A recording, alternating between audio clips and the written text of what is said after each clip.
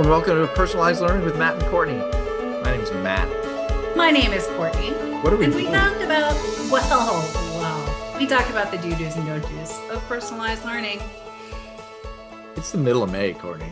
It is. It's the middle of May. I was talking I with... always forget that, because here in Maine, there's still a good 5 weeks left of school. That's just what I was going to say. I was talking with somebody today and they said we have 8 student days left. Yeah, that's crazy. But that's how it is in some places. It is. They also go back to school like August 5th or something. So Right. Yeah, They start way earlier, but it is always for us North, New Englanders, we still have a little ways to go. Mm-hmm. So what I want to talk today a little bit about was a conversation that I had with them and some of the things that I don't think we've actually talked about in our 6 years of doing this. What? Which is a miracle. But we're talking about different entry points into a competency-based system or proficiency-based system or whatever you want to call it. The more I work with different districts and schools around the country, they all have something different that they latch on to. Like, that makes sense. I can do that. Mm-hmm. And that is my one little tiny entry point to get into the wider view of all the things we've talked about personalized learning over the years. Yeah, and that's true. There are different, I think that there's probably a handful of typical ones, but totally agree. But yeah, that is true. It's overwhelming. It's a lot. It's overwhelming. So you need to have that one thing that opens you up and gets you in. Hey, what was yours? Do you remember? Oh, my particular one? I do actually. And I guess you wouldn't be surprised because it's part of our ongoing conversations over the years we've done this. Yeah. But it was culture in the classroom. Right. That I was, I'll recap the story really quickly. I was a high school teacher. So all the stuff that goes with high school teachers, I know what I'm doing. My course is my course. We're all set. I don't need any of this standards-based weirdo stuff. I'll let you guys in the middle school do this. But the school that I worked in was a combination middle school, high school. So I get to mix with a middle school teacher sometimes. And we're all working together. And they start talking about the way their classroom is different because of some of these things around agency that they put in place, all the things about having a code of conduct and standard operating procedures and that sort of thing. And how much of a difference it made, especially at the middle school level.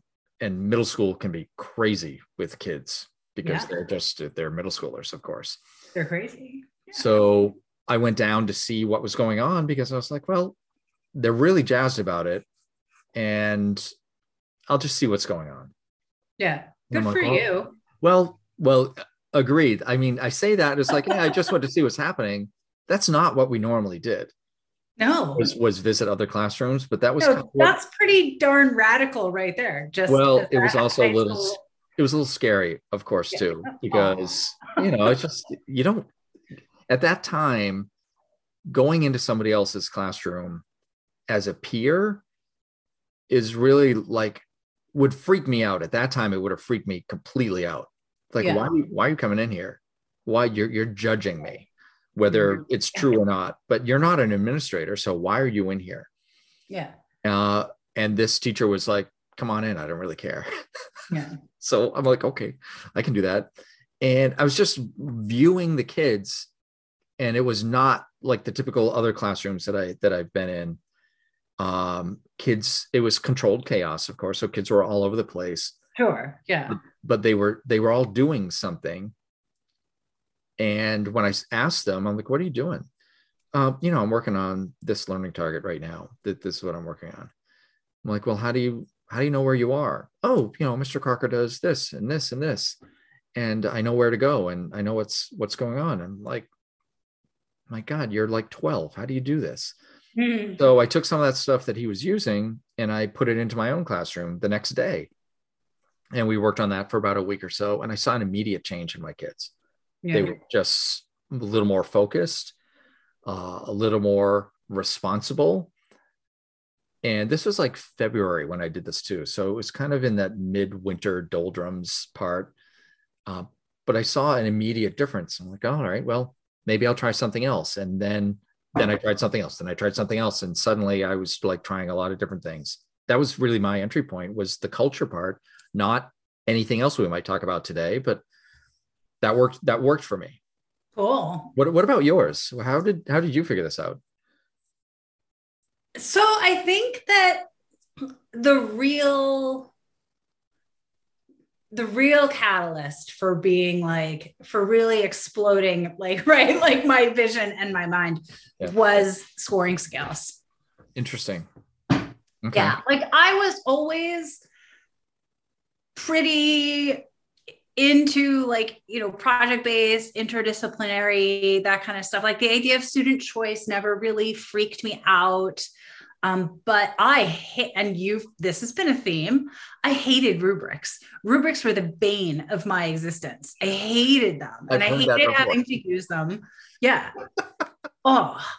So when I learned about reasoning levels and scoring scales, that was what tipped it over for me and made it everything like just click into place. And I was like, oh, I see personalized learning. I get it now. So for me, it was absolutely the scoring scales were the things that really made it happen.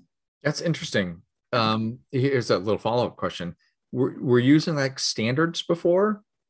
Or yeah.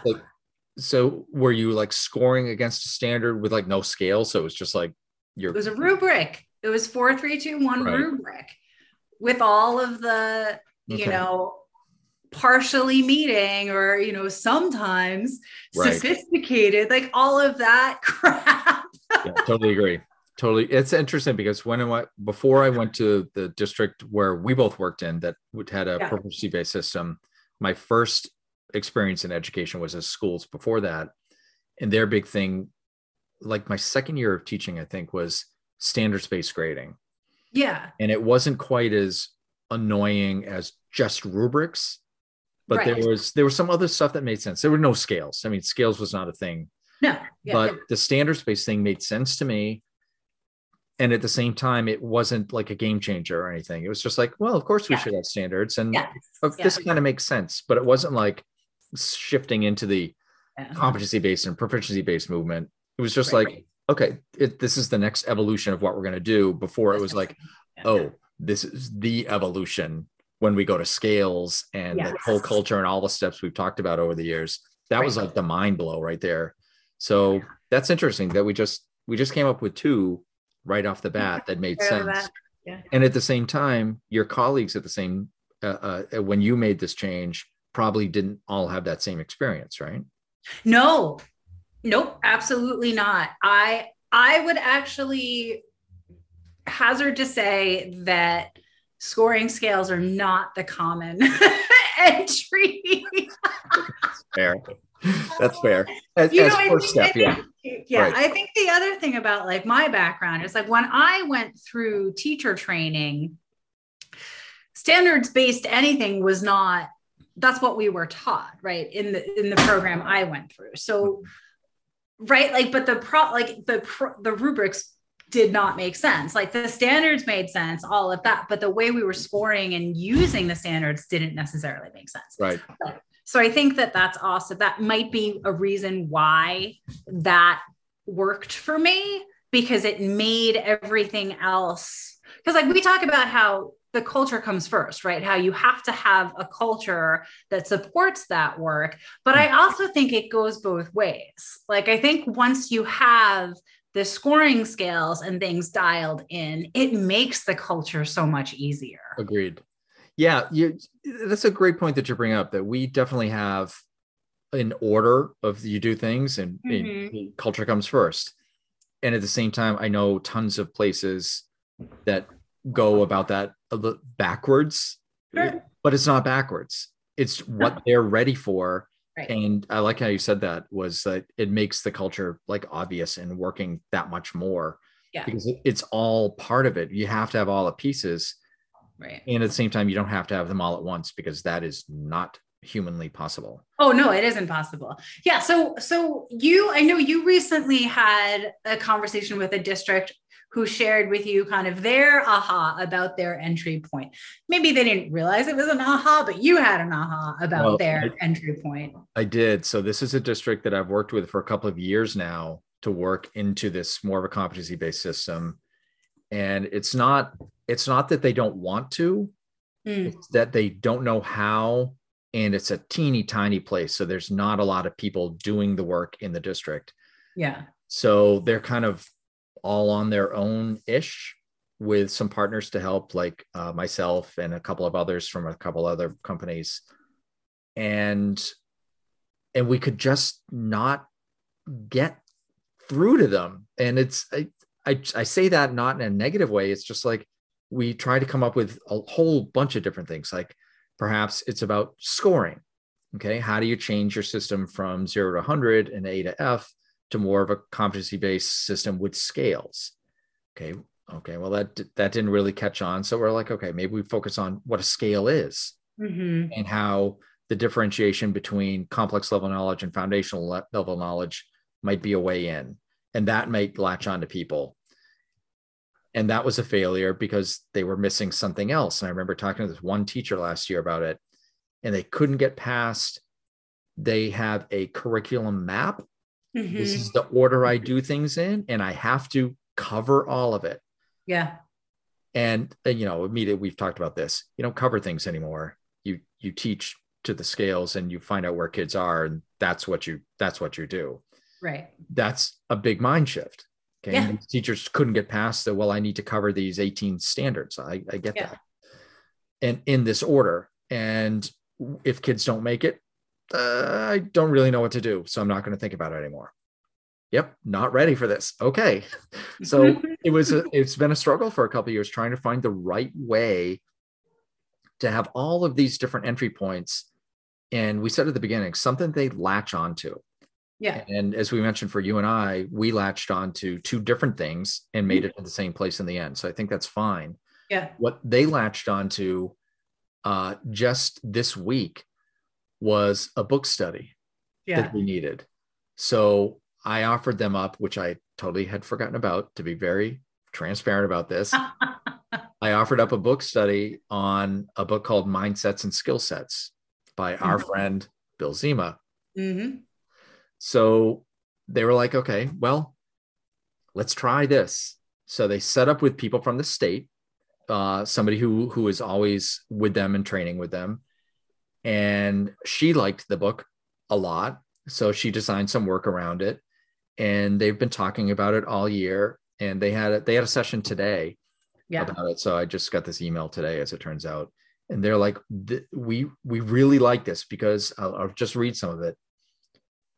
Some of these pages right at the beginning sparked real thought and deep reflection.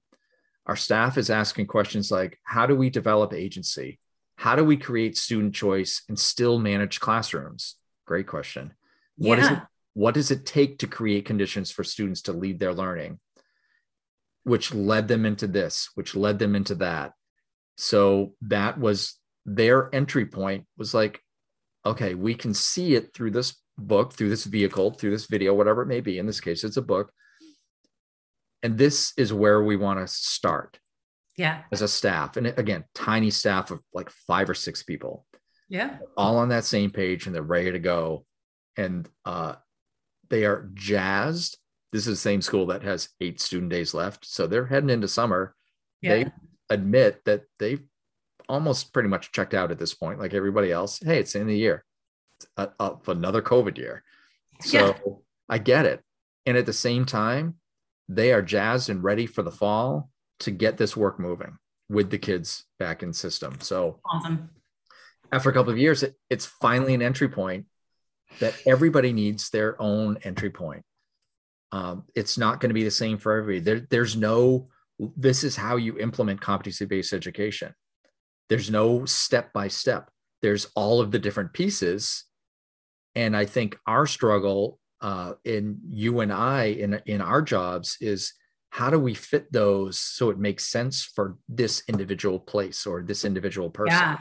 Yeah. I think this is a really useful conversation. Just sit here and kind of try to tease out what are, like, if we could make a list of possible entry points. So we've got classroom culture, we've got scoring scales, we've got learner agency, which I'm going to argue is a little different from classroom culture. It's part of it, but it's Agreed. A little different. Yep. I'm thinking you could also, a place that could be really powerful for some people is the term that's coming up for me is kind of like credit recovery, but like other ways to say that are like addressing gaps. Addressing gaps. Yeah. Or I'm thinking about like, dropout prevention, right? Like that kind of way in. Okay. What else? Can you think of any others off the top of your head? One thing that has worked in some other places are the discussion around grading practices. Mm-hmm. Oh yeah. Grading. well, you say duh, but it's not that way for a lot of people, because maybe some places want to move to the system and don't even realize the first thing is you need to separate out behavior and all of those other skills from the grade in the classroom. Yeah. I mean, that's a big entry point for people where they're like, once they figure that out and be like, yes, what does that mean? How do I do that? And now you're on to step 2 for them. Right.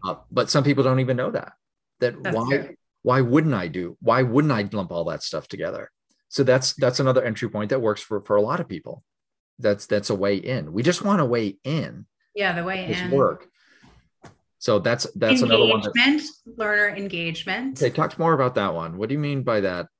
I think more people are, it's a total buzzword. I think so. What I mean by it is like eliminating boredom in the classroom, right? Or people wanting to see learners who are more intrinsically motivated to do work, engage in work, mm-hmm.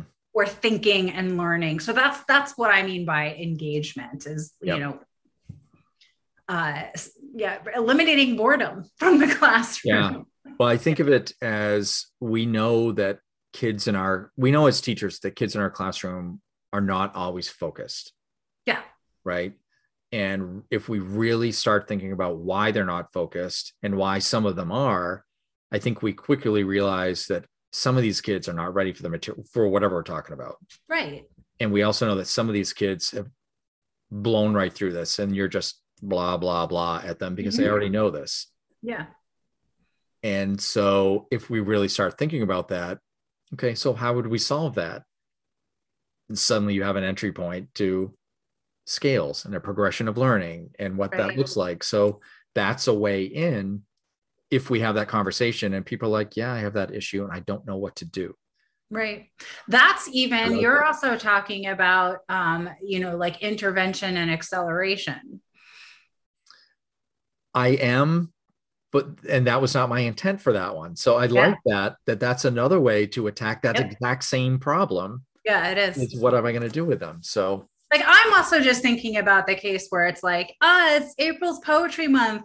Here's the 7 types of poems we typically see. Everybody write 7 poems. How about the hand turkeys? Yes. Thanksgiving. Right. So all that stuff. All of that stuff. Mm-hmm. We've identified like 4, 5, 6 different things right there. Yeah, I think. Yeah, good job. Yeah, well, thank you. You're welcome. And I think it's any of the pieces of a competency-based system can potentially be an entry point. Yes. And we, as the leaders in trying to make that change, just need to find the one that works for the audience in front of us. Right. And then start with that one and go way in depth and start asking the questions that will lead you to the next step, whatever that might be. Yeah. I love the idea of having these different entry points because everybody I work with has a different entry point. I know. We need to make a document with these on them now, Matt. The document. I was thinking, why don't we just write a book? Okay, let's write a book. I'll let you start it. So it's much easier doing these things. But yeah, we should actually do that. That's a good plan. Just put work on our plates, but whatever. It'll be all good. All right, so you all be on the lookout for a Kickstart campaign to help Matt and Courtney, Personalized Learning with Matt and Courtney, write a book. Be fine with that. So you can find us, people, at Everything pLearnMC. Bye, everybody. Bye.